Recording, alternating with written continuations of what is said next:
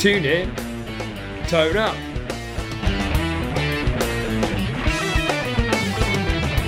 Your one-stop shop for guitar tricks, tips, techniques and advice. With me, Gary Shilladay, and my own excellent teacher, Dan Davis.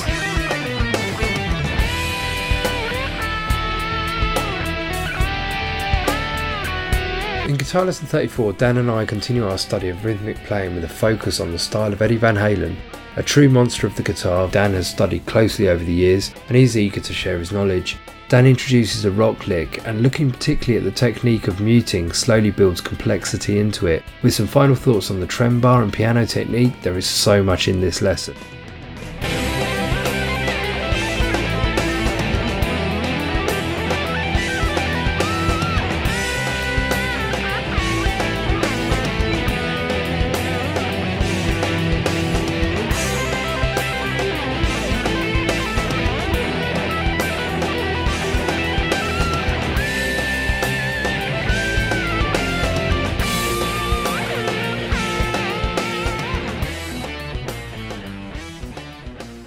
With all the rhythm podcasts, there's been so much positive feedback on those. I'd like to take that a little bit further myself as well. And also it's something I want to keep working on myself. And I'm looking for some challenging rhythms that will move me away from some of the more kind of square ideas, maybe some displacement, things like that. Okay, yeah, that sounds like a good idea. They have proved to be very popular. I can only assume while there's an awful lot of stuff on YouTube, it's just a topic that maybe people don't think that people need, or they don't think it's going to draw people in like the Glory Boy solo stuff. Maybe that's the case. I don't know. I mean, there's lots of people teaching songs out there on YouTube, but the actual sort of technique of playing rhythm seems to be a bit of a black art for some, and it's all too tempting just to kind of hit the power chords and be done with it. Yeah. You know, without maybe getting too creative. So, who do you rate as some really, maybe let's pick a top 3 for each of us, like rhythm players that you think, yeah, that's pretty cool playing, I like that, I want some of that? Nile Rodgers, but you switched me on to him, so you'll probably say the same. Yeah, I mean, Nile Rodgers is great. I guess we're going to tap into mostly the rock stuff in this thing, but yeah, I mean, Nile Rodgers from the point of view of locking in. It's funny, so many rock guitar players ignore the funk thing because there's not many notes going on.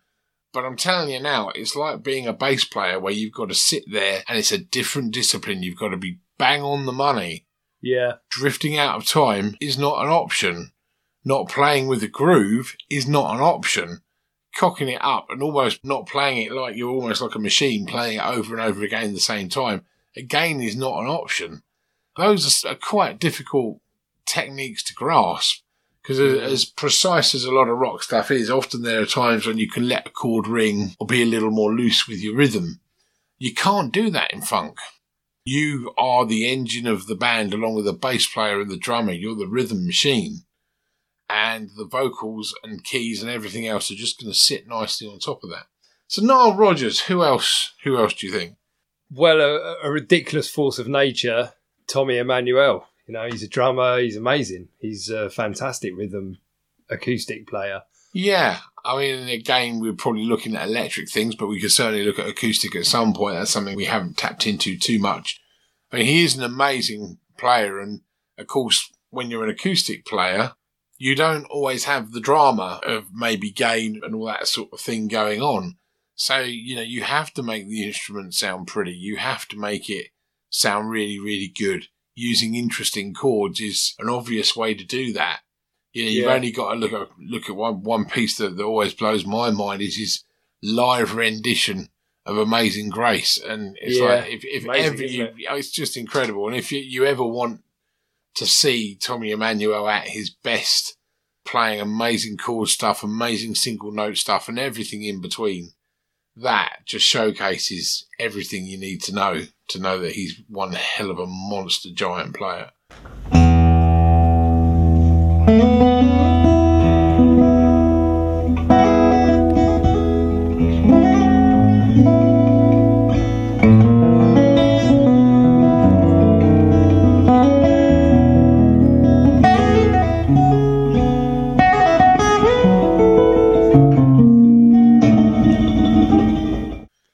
And your number 3? My number 3, I'm going to say Van Halen. Van Hooligan. Van Halen. Absolutely. But I know that would be one of yours as well. And Ready, Eddie, go. Yeah, Eddie Van Halen. He's a guitar player very close to my heart. When I was 15, he, along with a couple of other guitar players, was seminal in turning my guitar world on its head. When you listen to most stuff, yeah, that's cool. That's a good record, man.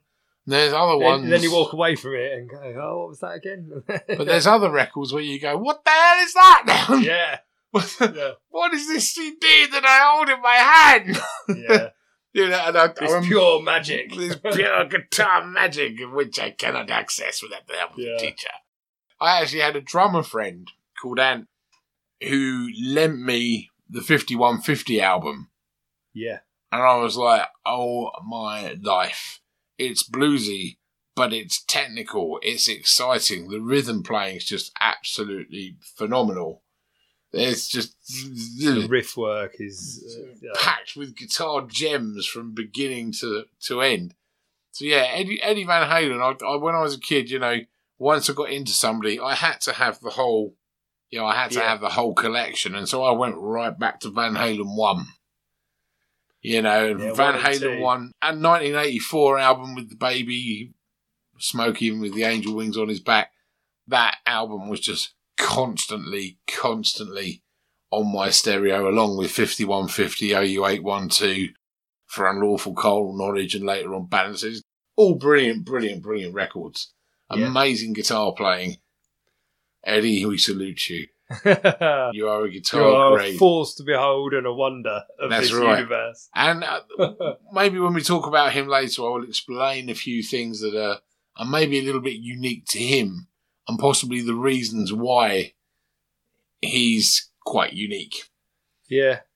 So that's your 3. That's your top 3. I would say so, yeah. When it comes to Eddie Van Halen, I also feel I want to listen to him more heavily. I just realise how I've really just become switched on to how good a rhythm player he is.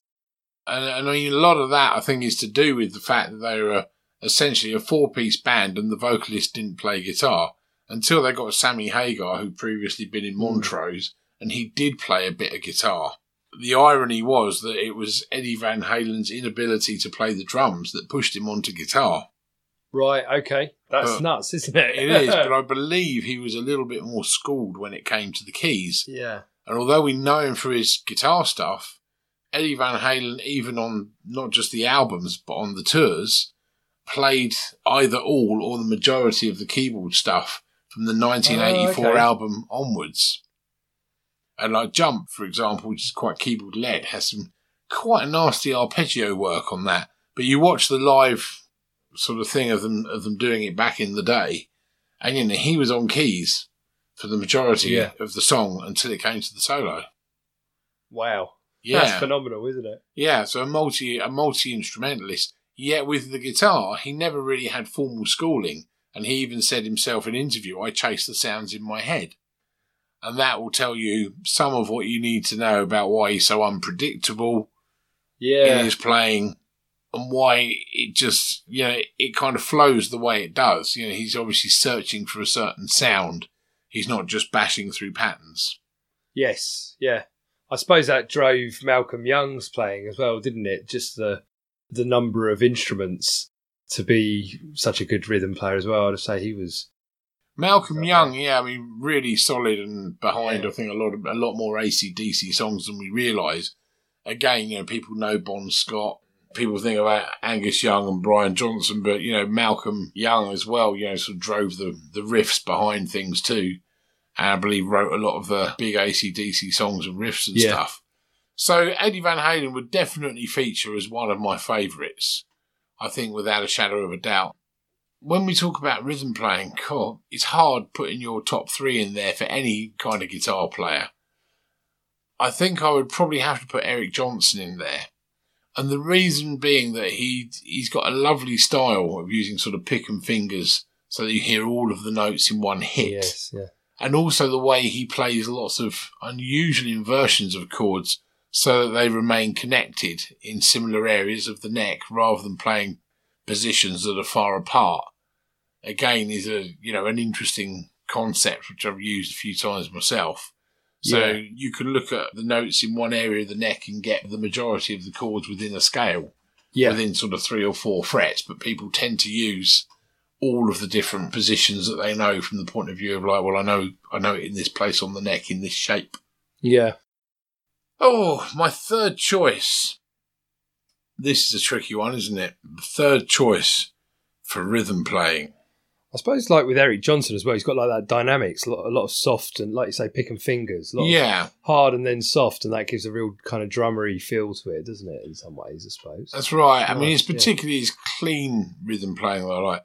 One guy, I know it's a bit of a maybe slightly strange choice, but there is good reason why, Jimi Hendrix. Ah, yeah, okay. Now, I know we looked at him just a couple of weeks ago, so I'm sure we won't dwell on that one there. You know when someone's kind of got something good going on. Yeah. When a style in itself is named after them. You know, when we say, oh, play those double stops in a Hendrixy style.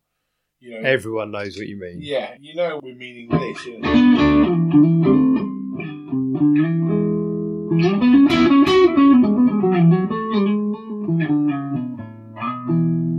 Or something similar. Spot on, yeah. So, you know you've arrived. Yeah. But he also had a very funky kind of vibe. You listen to the live version of Killing Floor, he's playing a real funky rhythm. Yeah. And all of these guys who are great at playing rhythm have one thing in common, which we can all probably improve and all learn from. Can you think what that might be? The internal pulse and... That's, I think, for any good musician is a given. I'm talking about a specific area of technique. Again, a given for any musician, but a specific area of technique which is essential to rhythm playing. It's essential to all playing, but especially for getting the light and shade in your rhythm, for getting the right level of dynamics and heaviness if you want it heavy, or light if you want it light. It's a particular technique. Muting. Yeah. Muting is so important, because if you don't mute strings when you're using a big high gain sound, it's just going to be a bum fight. But it's also the one area of guitar playing. I know we use it in lead as well. I know we use it in funk a lot too. But if you're playing a rock rhythm, the muting has become synonymous with the style. Like percussive sounds and everything. It's everything, isn't it? It's so like cutting out unwanted noise. And... whether you're doing the sort of metallic-y metal thing, and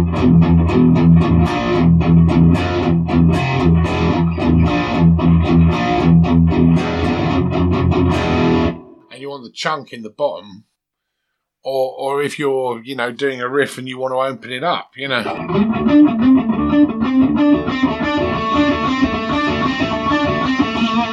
Yes, by gradually letting the muting off. Yeah.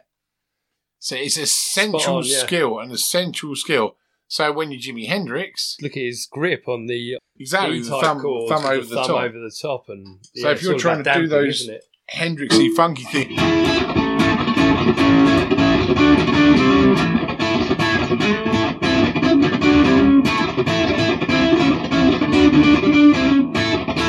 you've got to be muting the lower strings, and you've got to be also using your left hand, your fretting hand, to mute by gently, not entirely lifting off, but just raising off the strings so there's a muted sound rather than a sound bit, like the funk thing.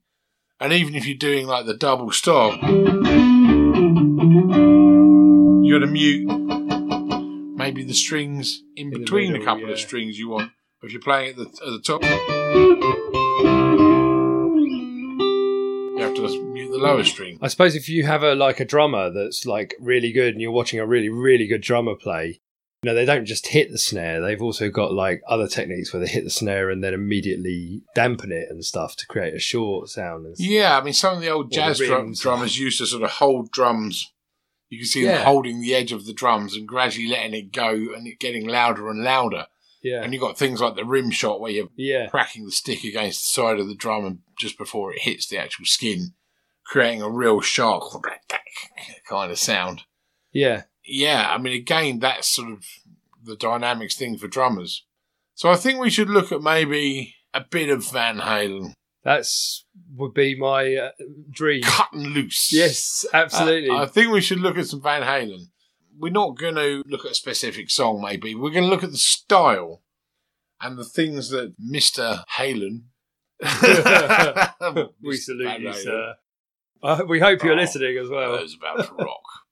We've got a lot of listeners in America. Is he one of them? I don't know. If he is, he's not been in touch yet. So if you're listening, Eddie, I really like the stripy guitars. They're really cool. Anyway. Brilliant. So what we're going to do, we're going to do maybe a basic sort of rhythm.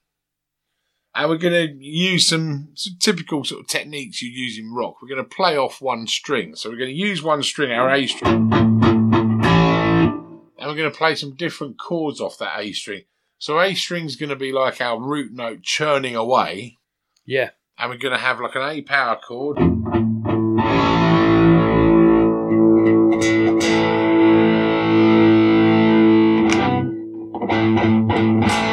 Which is the second fret of the D and the G strings.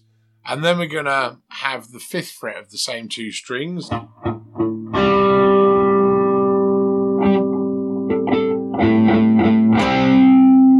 And then the 7 and 7 like a D.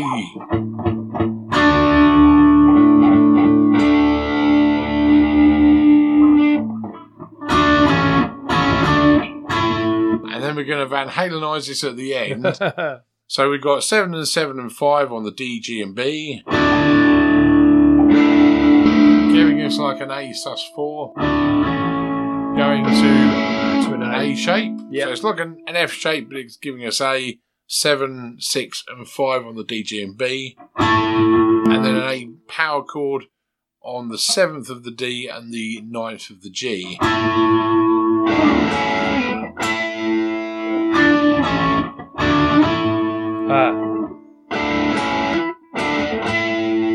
Okay, so not doing anything special with it. It's going to sound like this. Right,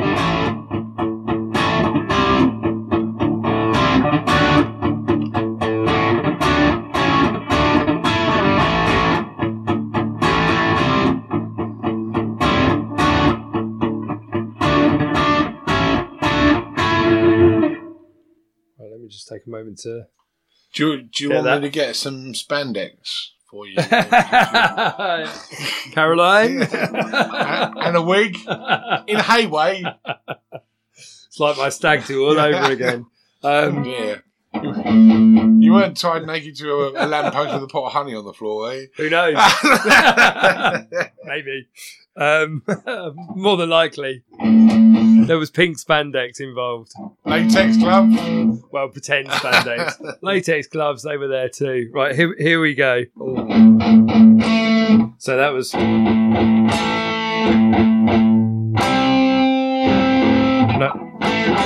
Like that. So the rhythm's slightly different, although you're on the right track.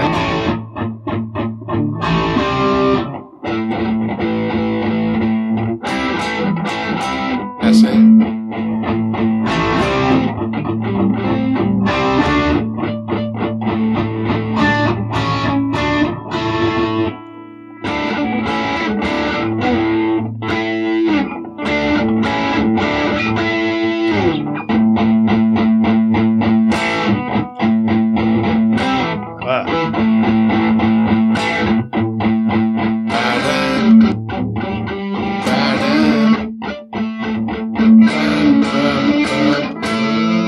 That's it. Something like that. So there's a fairly simple rock rhythm.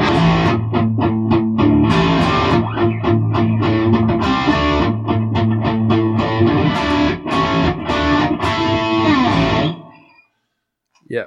Ferocious tones. Can I play that? Should I be a bit more on the tone? Is that? I've maxed my tone out. Yeah, that's a good plan. On his early guitars, Eddie Van Halen disengaged his tone control, which gave you a bit more top end and a little bit more, not just bite, but volume. Okay. So and then max the volume possibly. Give it a whirl. I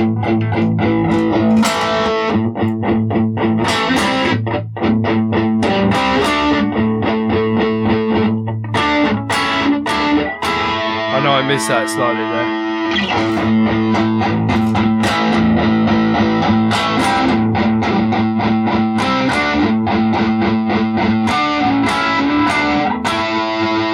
Okay. About right, yeah. So to bring a bit of spice to our rhythm, it's an alright rhythm. There's nothing wrong with it. It works. But now we're going to double up on some of our bass notes. Yep. Now, it's a small thing. It's not quite like some of the metal where you've got the kind of almost like the diddle-a-dit kind of triplet kind of flick. Yeah. You know, some of the modern sort of metal stuff. More like doing a double, a did-it.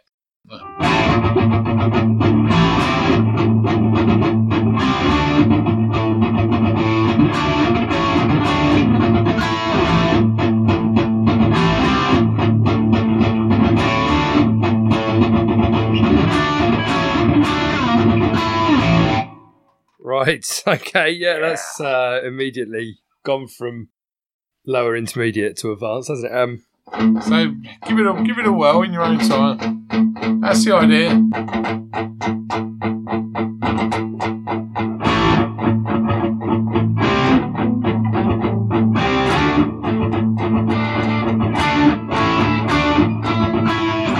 So at the end, what I've done, I've changed the rhythm slightly at the end. So I've done 3. And I've played the last chord on the offbeat with an upstroke.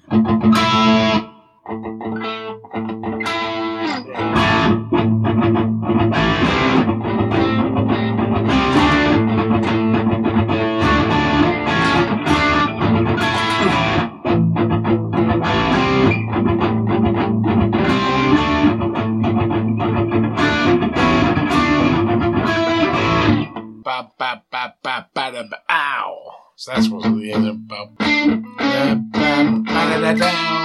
yeah. Okay, I can get that over time, listening back and stuff. Okay. So the next thing is the muted thing. Now, what might be the reasons for using sort of muting on? I mean, I realise we're muting the low string here, the A string, one of the lower strings.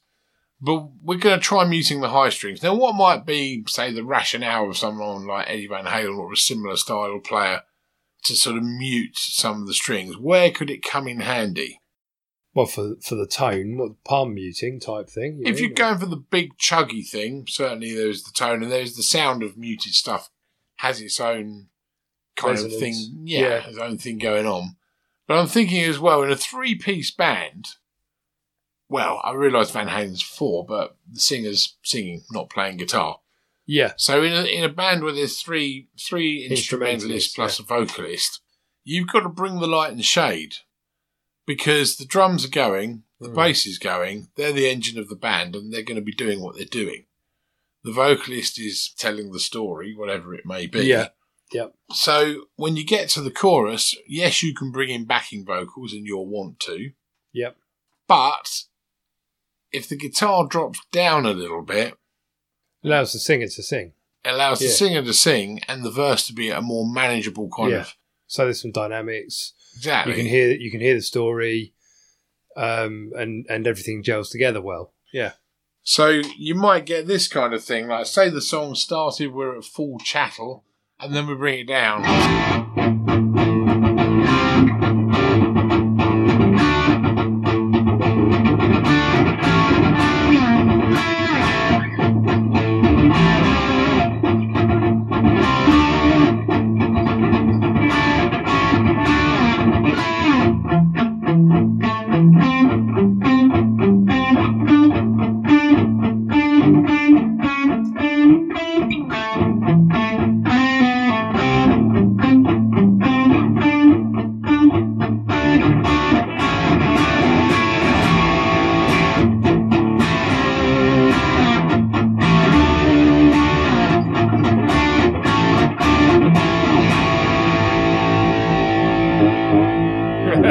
Brilliant. Okay, so we've gone from sort of loud. Yep. And then muted. And I haven't engaged sort of the volume control by rolling it back at all. I kept it in the same place on purpose. So you're also playing individual strings as well, aren't you, I guess? Right. Muting them. That's it. So...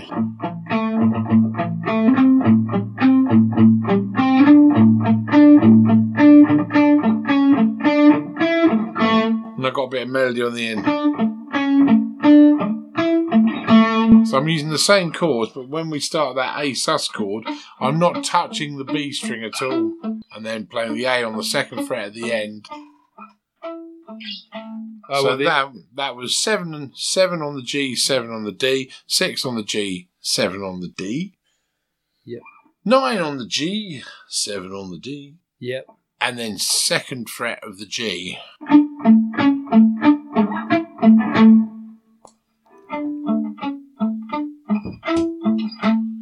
Yeah. Okay. So obviously, however your song goes, that's going to make an impact on the chords, the melody, what you want to highlight, what you don't want to highlight, and all the rest of it. But you notice how even without touching the volume control, even without reducing the levels of gain, it seriously brought down the bigness of the sound. Yes. Unlike the sort of unleashed factor. Yep. If I then go one step further, so I'm going to start reasonably loud. Yeah. But then I'm going to go and bring my volume down and bring the muting down. And you'll really hopefully see a difference.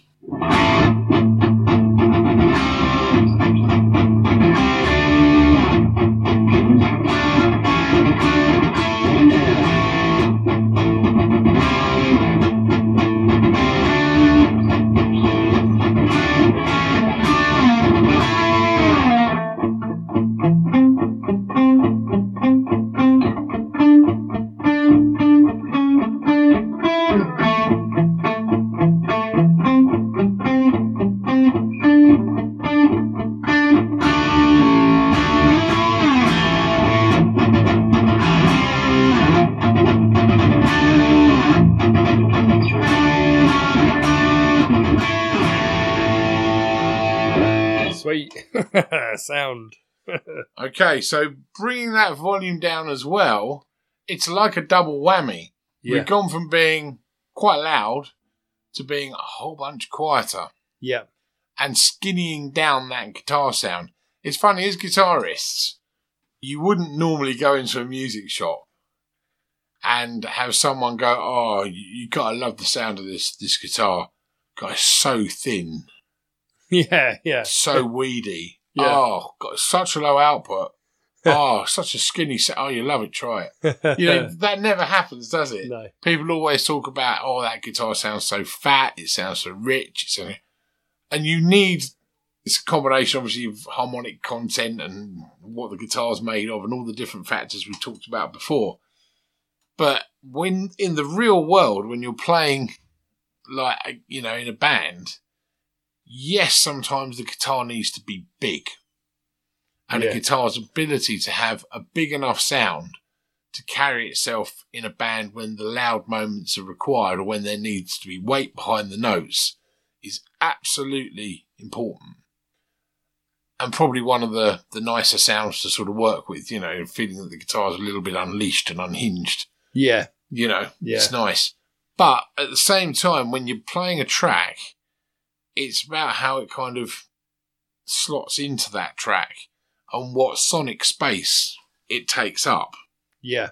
So if you think of it, I always think of a mix like a room. Like, look at this room that we're in. There is so much stuff. Yeah. Right? But the stuff is all different sizes.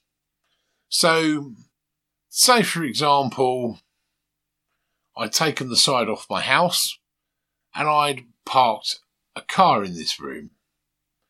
There's not going to be room for any other large objects, are there? Yeah, because that's so big. It's humongous, isn't it? Yeah. Say I put 2 king-size beds in here. They're smaller than a car, but I can't really get much more than the 2 king-size beds. Yeah. Right? So as the items get smaller, you can fit more in. Yeah. Now, when we're thinking of a mix, and this is probably more appropriate when you're talking about maybe a bigger band, but there are still times when you can overcook it. Because if your rhythm sound is massive, especially if you're playing only with a bass player, what happens when you hit your lead sound? Yeah. You know, you don't want to tread on the bass player's feet and be too damn loud. You need him. He's going to carry you through. But at the same time, you don't want your rhythm guitar to sound really big and massive, and then your lead your lead sound be thin and weedy. Yeah. And so with a mix, when you're, and you'll especially notice this if you record stuff, the bigger the sounds you use, realistically, the less of them you can get in there. So everything's got to fit into its own little sonic space, if that makes sense. Yeah. Yeah, it really does, doesn't it? It's a good analogy. I would say so. People don't always think of this in the live situation, though. Maybe even intermediate guitarists who are gaining knowledge and getting better. Maybe their sort of lack of, their inexperience, their lack of experience with live work might lead them into, I really like that amp and I really like that guitar. And that's what I'm going to use. Whereas when you do it professionally for work, you go, what do I need to complete this job? How do I set my amp up so it works with everybody? I'll give you a real world example. I play with a guy called Alex, phenomenally good musician and guitar player. And he's doing a pop project right now. Yeah. So he went and had a rehearsal for this pop project where he's writing some of the songs and got a band together. And he started off using the Cornford amps that we both played, which is the Cornford MK50 Mark II and a 2x12 cabinet. And he was using the guitar I'm using right now, which is a Sir Guthrie Govan Signature. Massive sound, humongous sound. Plenty of bottom end, crunchy mid-range, top that will slice through any mix. But he said it's just too big. It sounds too much. It's over the top. Even peeling back the gain and everything, the sound itself is it's too large.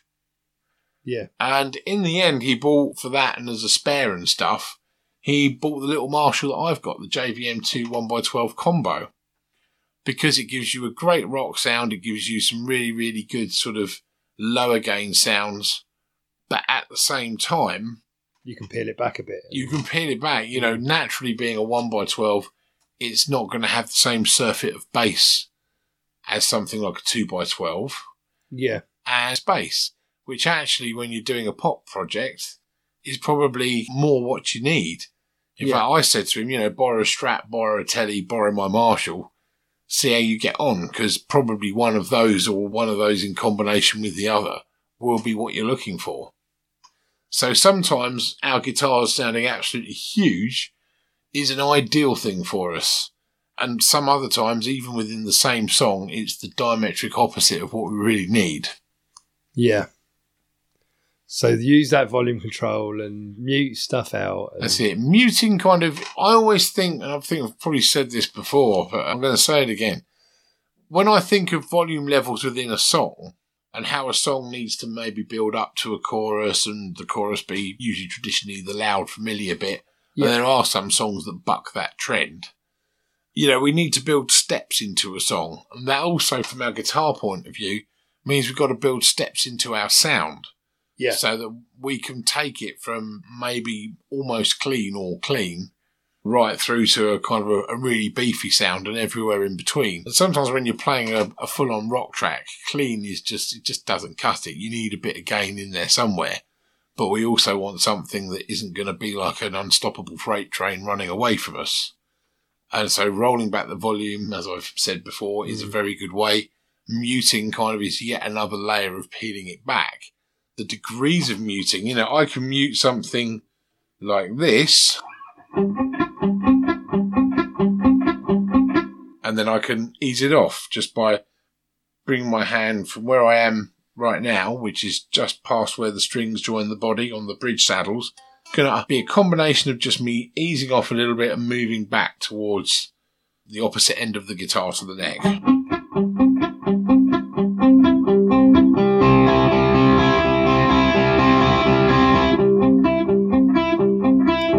Moving your right hand. I haven't touched anything else. Yeah, that's all I've done. That's good. And if you want it really muted, you can move further towards the headstock.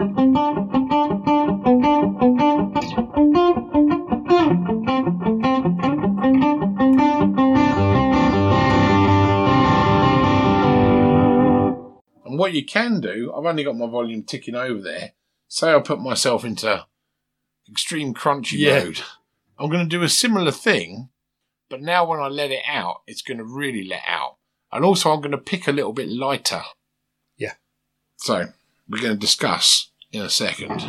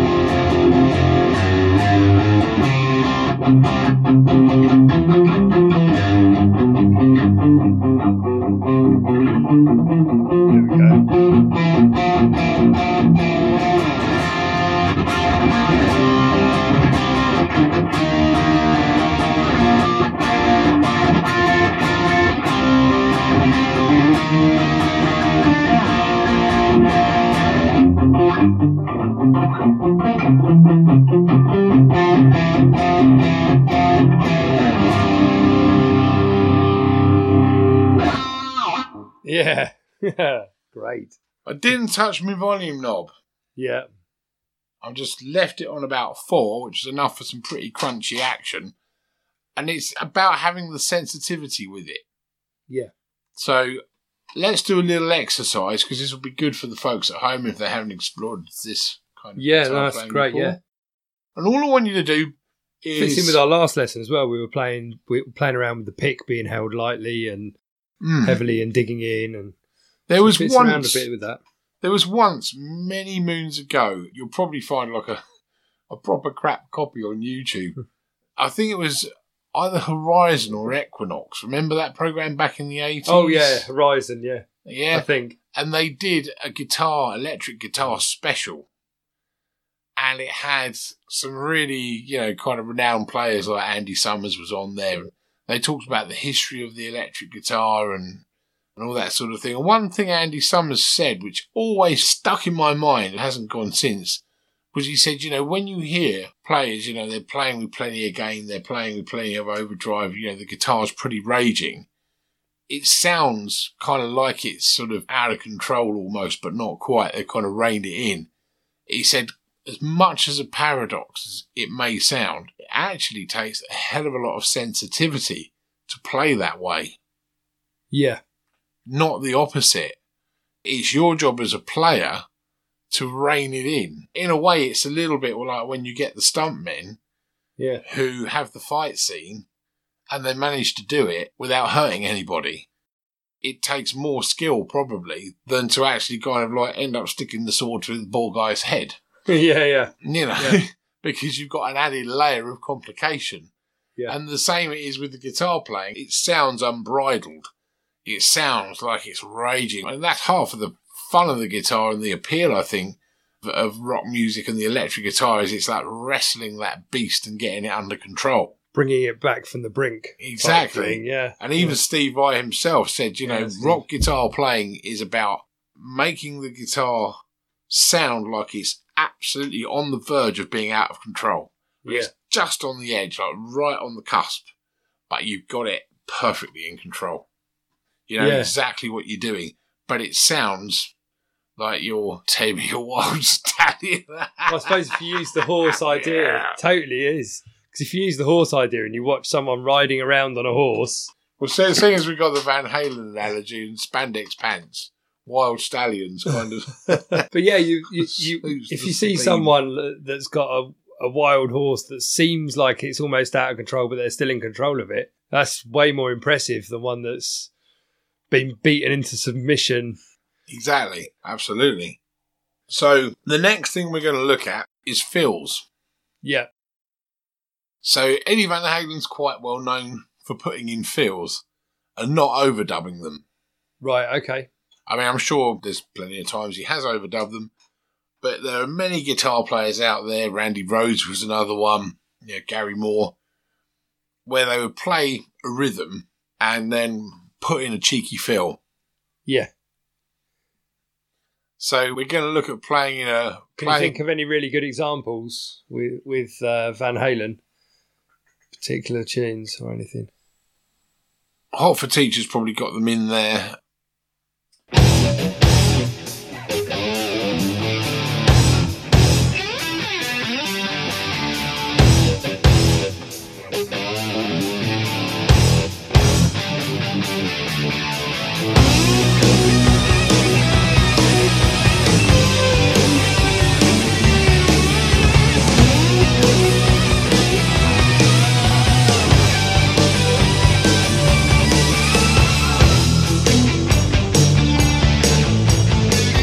dream another think dream. it's part of the song, but he does kind of 2 big E chords, I think they are. Yeah. A little riff thing. And then just goes straight for like this sort of tapping fill. Right, okay. Yeah. That's just there. I'll try and find that. And it's a little less off the cuff than what I'm thinking of. But, a fill can be anything from sort of putting in a little riff, a little bit of lead or something. Yeah, okay. So here we go. I'm going to do the same sort of rhythm figure again. And I'm going to put in some fills.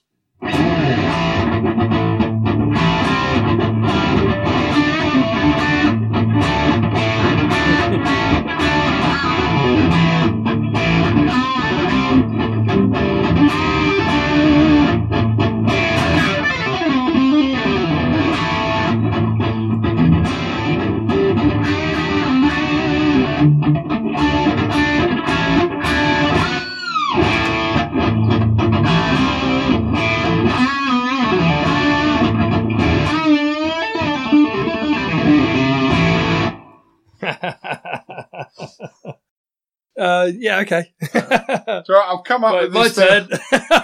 What folks at home I don't think understand how off the cuff this is. Yeah. I'm not going to tell them that. Yeah, we should explain. We should explain, because it probably sounds like 2 boys having a jolly, doesn't it? Yeah. It's close. I hope so, yeah. Basically, Gary emailed me this afternoon. I think we should do some rhythm. Great. Teaching at the moment. See you at 7. Let's do some Van Halen rhythm. But I don't have a chance to write anything or anything like that. It's all very much off the cuff. So when I play things like that, then I have to fit the fills in. I'm just coming up with what's on the top of my head. Yeah, and that's enough. It's enough to carry the podcast and get quite a lot of comments back. So thanks to all those people. Seems to work, yeah. Yeah. So as we're in sort of Van Halen mode, I mean, there's a few things we can add in. I quite like it if I'm playing in that sort of bluesy kind of A vibe, to add a few pull-offs around this area. So I've got the G, D and A strings. Yep. And I'm concentrating really on the 2nd and the 4th frets of each. And I'm basically doing 2nd, 4th, 2nd open on the G.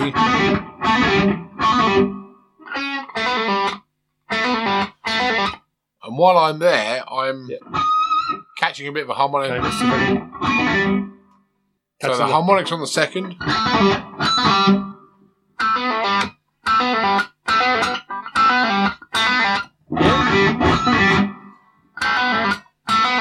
Your harmonic seems to ring out a bit more. We're doing the same on the other 2 strings minus the harmonic.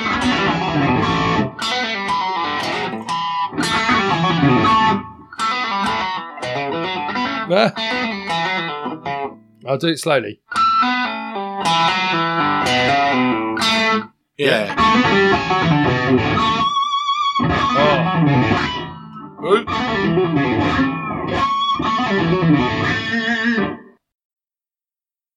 I actually nicked it. Sorry, Randy Rhodes. I nicked it from Crazy Train. Ah, right, yeah. Right, yeah.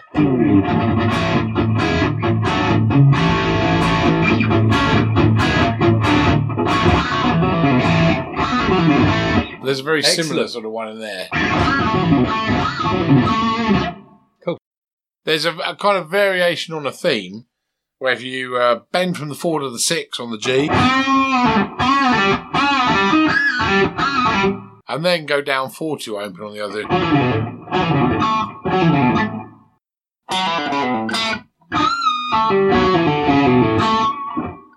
Do harmonic first? Yeah. Those 2 are quite sort of handy ones for the key of A, yeah?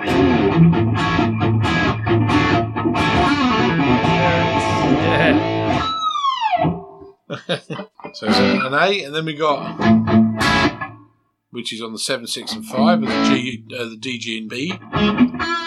Then 6, 4, and 5 on the same string, which is an E. And then same one, 4, 2, 3. D.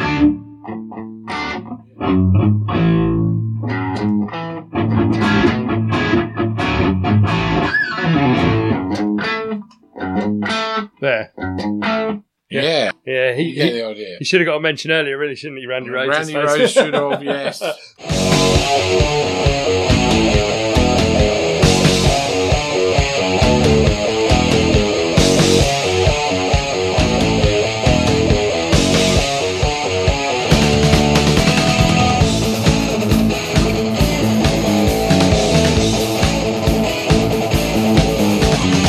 There's so many guitarists, isn't there? Richie Blackmore's another riffmeister. Yeah. Tony Iommi. Jimmy Page. We could just go on for the rest of the podcast, can we? No. I listened to their podcast recently. I listened to the Tiju podcast, and it was just a list of names. I don't recommend it. So let's look at that. So they're called Tiju, and that sounds like an insult. I said Tiju too.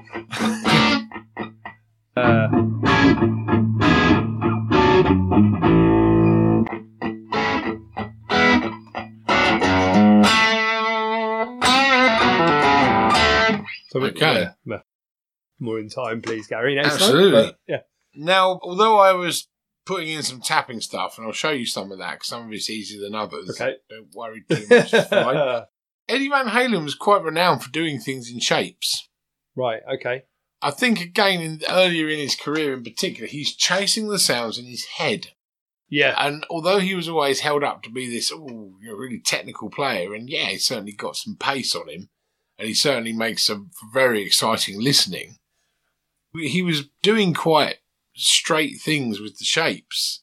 Yeah. He was going for a sound. Yeah. So in some respects he was sort of dodging around, some of the tougher stuff in terms of sort of position shifts and things that you get within scales. But, at the end of the day, who am I to argue with Eddie Van Halen's sound? So, it's Hot for Teacher, everything's very symmetrical.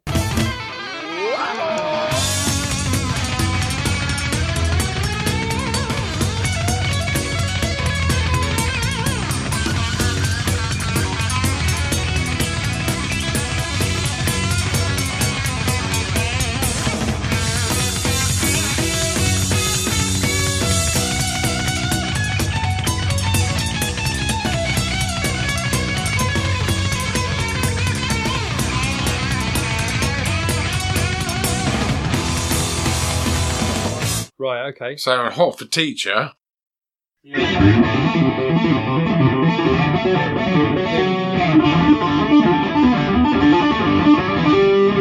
Okay. It's the same shape moved around a 4-fret stretch,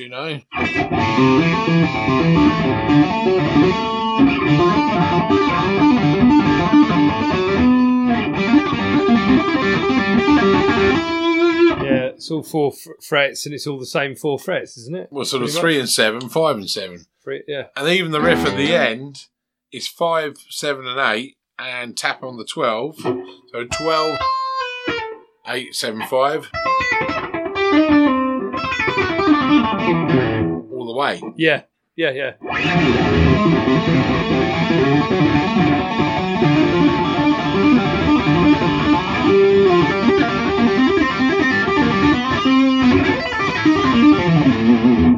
And that's Hot for Teacher. So it's on the A to start with. Oh, the A string.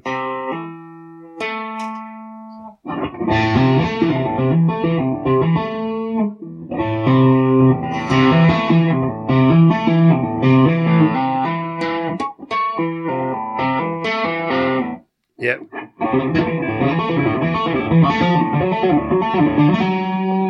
And it goes between the 3 and 7 and the 5 and the 9.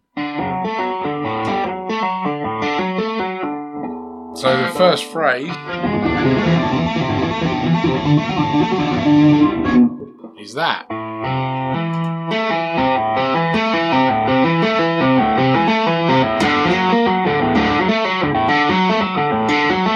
Same on the D kind of thing. And you start on the high note, actually. So you start with the tap. Ah, right. So you start with an open string.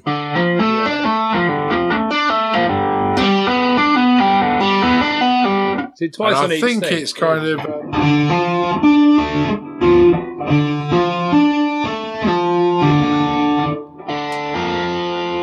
yeah.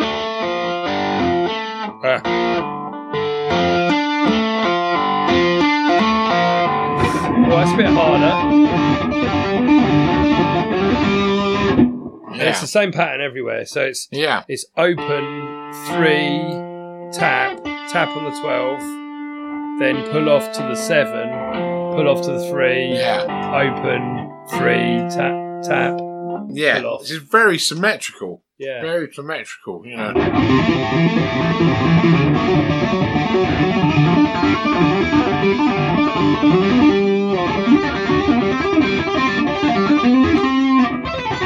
And that last bit. So, yeah. So I was Same right, pattern all the way. Yeah? Yeah. Sounds very weird, but Eddie It Van does sound Halen was weird, going slow. for the Yeah, it does. Eddie Van Halen was going for the contour of the lick. Yeah. Do you know what I mean? The contour of the sound rather than like the definite right notes. And it sounds different at speed as well, of course. So it's just 12, 8, 7, 5. It's Yeah. pretty good practice. It sounds totally different from quick, doesn't it? That's Yeah. the thing. But even if you wanted to get some of that in for a feel, just looking at, say, the top 3 strings Yeah. gives you the Dorian mode. With the blues note.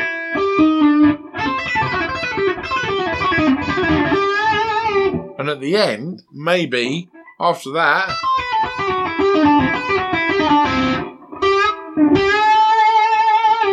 tap the 12th fret of the G and then bend behind it to raise it up to a high A. Yeah.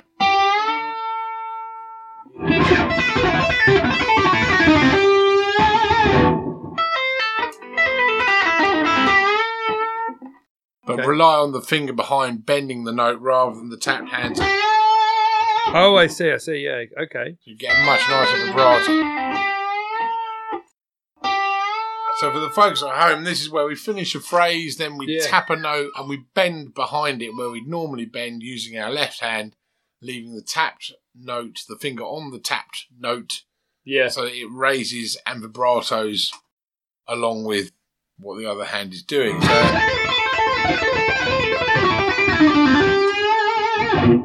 Cool. simple. That's great, yeah. So if you're trying to get that lot into the tune,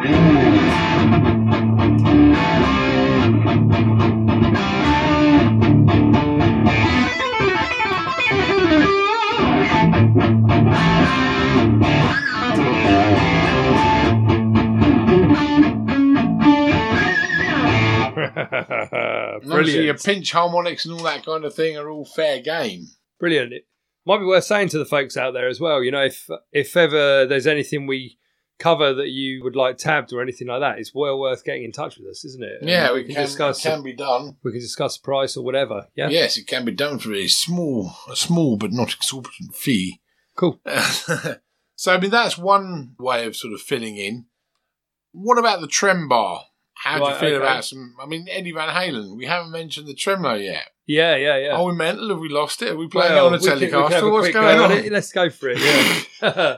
There's just too much in his rhythm playing, isn't there? There's a That's lot what it in is. his rhythm playing. There's a lot we haven't touched, but I want to, in a minute, summarise some things. So maybe if anyone's listening and taking notes, Yeah. they can kind of write them on a piece of paper.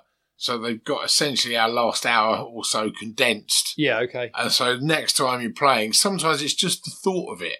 Yeah. How many times have you been teaching someone, or I've been teaching a guitar player, and they play a solo, and you go, yeah, that's great, but you could have also done this or this, and oh yeah, I didn't think of it. Yeah. That's it. And sometimes, even if I've been like way back in the day when I did some recording in the early days, and my playing wasn't as well rounded, maybe, I used to have sometimes a list of things as prompts, you know, so ideas, so that I could get into a solo. So maybe some licks that featured string bends, some legato stuff, you know, some bluesy phrases, or, you know, and I'd have it sort of laid out there so that I didn't forget to use it once the tape was rolling.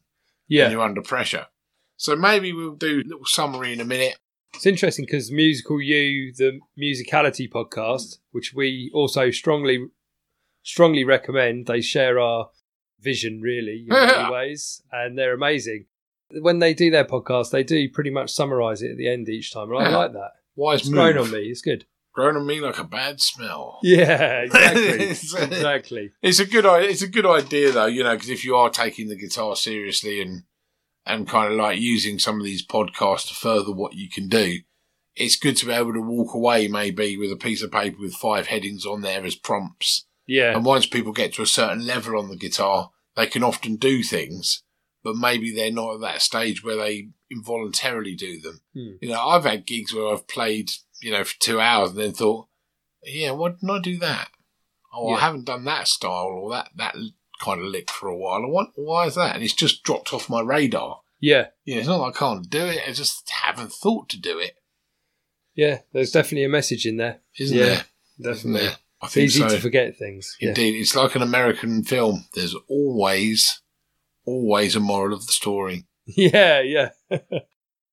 So let's spend the last couple of minutes before we summarise just maybe discussing the trem bar. Yeah, cool. Eddie Van Halen sets his trem bar up in what we would consider these days to be a slightly strange way of doing it. And that's he has it flat against the body. He has no up movement. Yeah. Even on a PRS trem like you've got there, and I've got the same on mine. Slightly raised. Yeah. And, you know, according to the PRS setup guide, that's how we set up your trem. And so there's enough giving it to yank the notes up and to float. So when you pull the bar up, you don't go thunk on the body. Mine's actually got a recess. I haven't got a Floyd.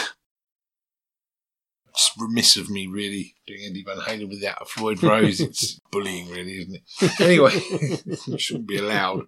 I've got a little recess so I can yank my trem backwards, which gives me a sort of good halfway house between a normal trem and a Floyd. Rose. Yeah. But Eddie Van Halen has his trem flat on the body, which I would suggest is probably very good for tonal transfer, you know, for getting the resonance of the guitar moving and getting the whole body and neck working together. It's got to be good.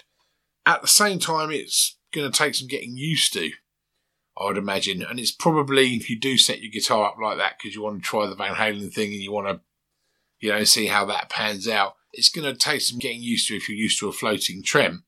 But he does all of that crazy trem stuff without a recess to yank his trem backwards.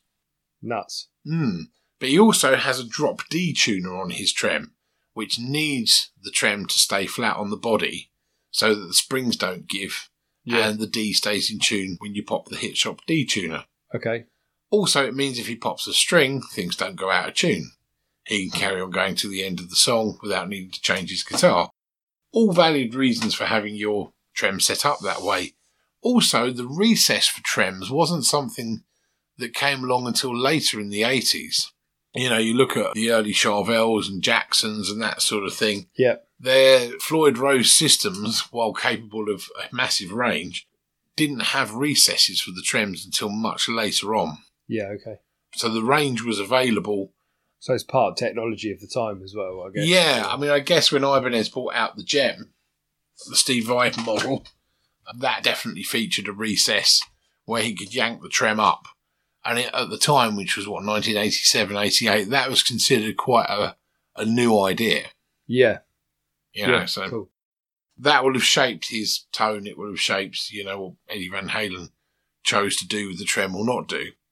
So with the trem arm, of course, we can add in little squeals with the harmonics. I don't know if you ever tried that. Yeah, I think so. We can pull off the G.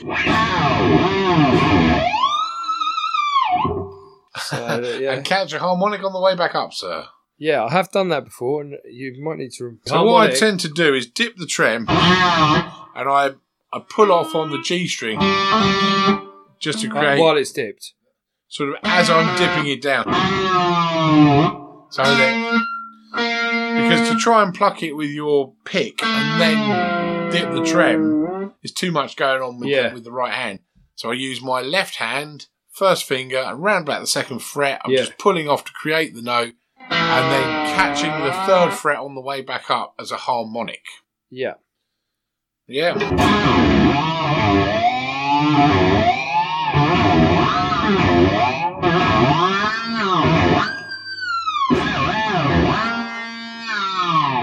Yeah, you've definitely done that before.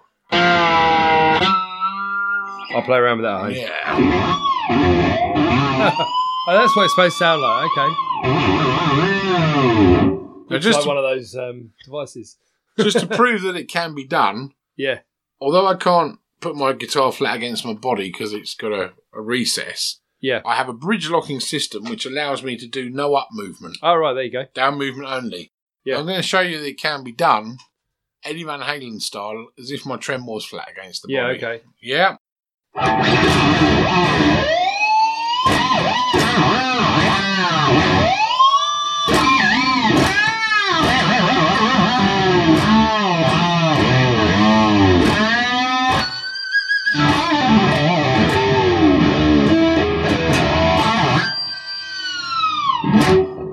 Goodness gracious. Yeah.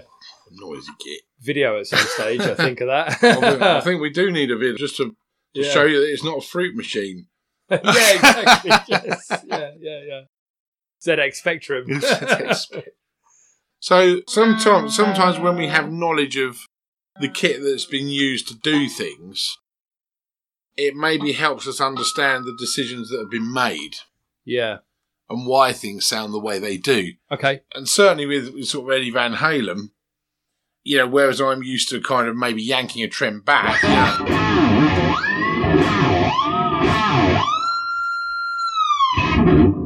Yeah.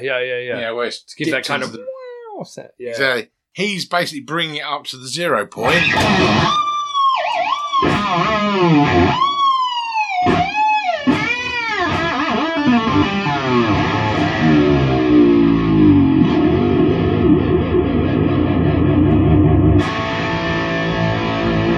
Spot on.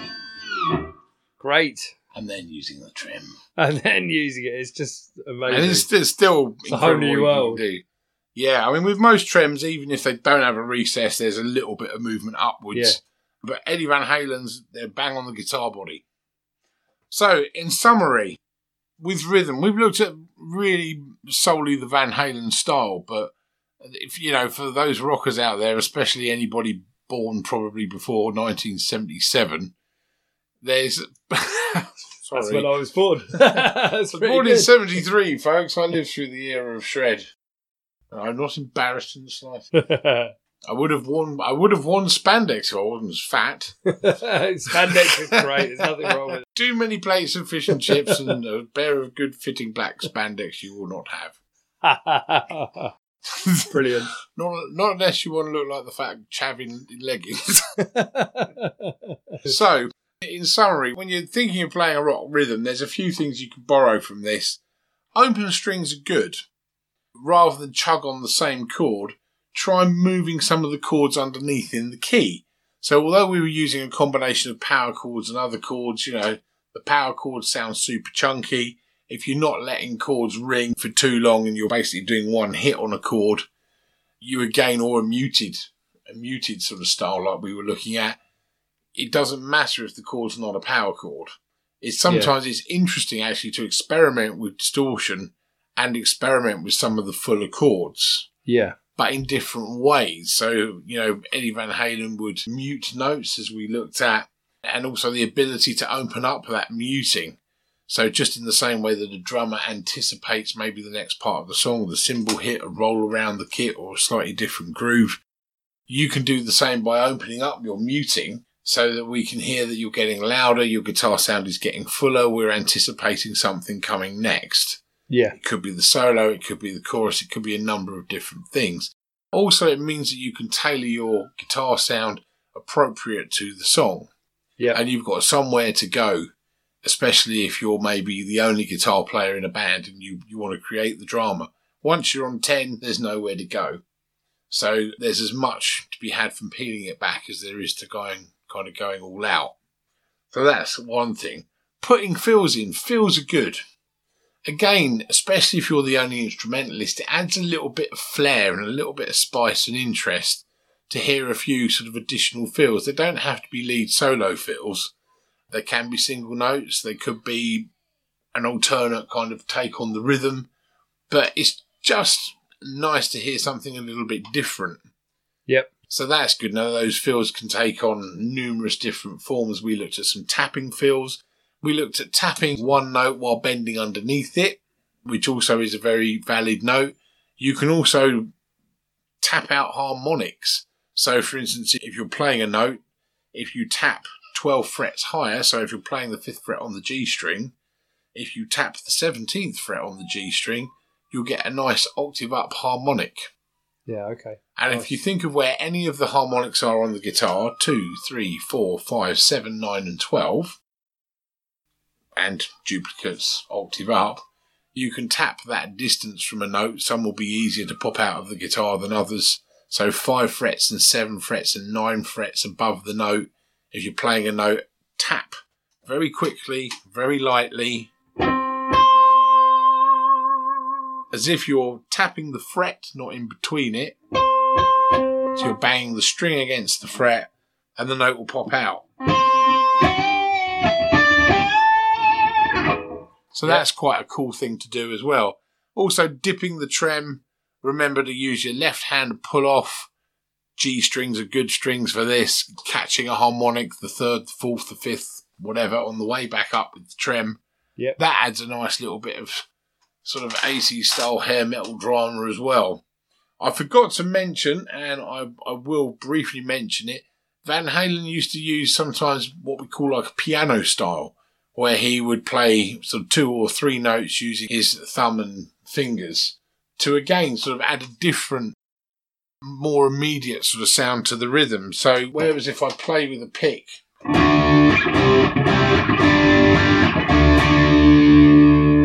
so he might roll his volume back.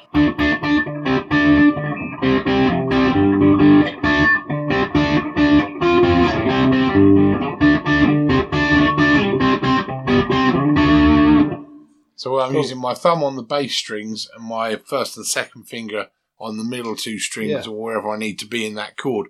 And that's, again, another quite interesting thing.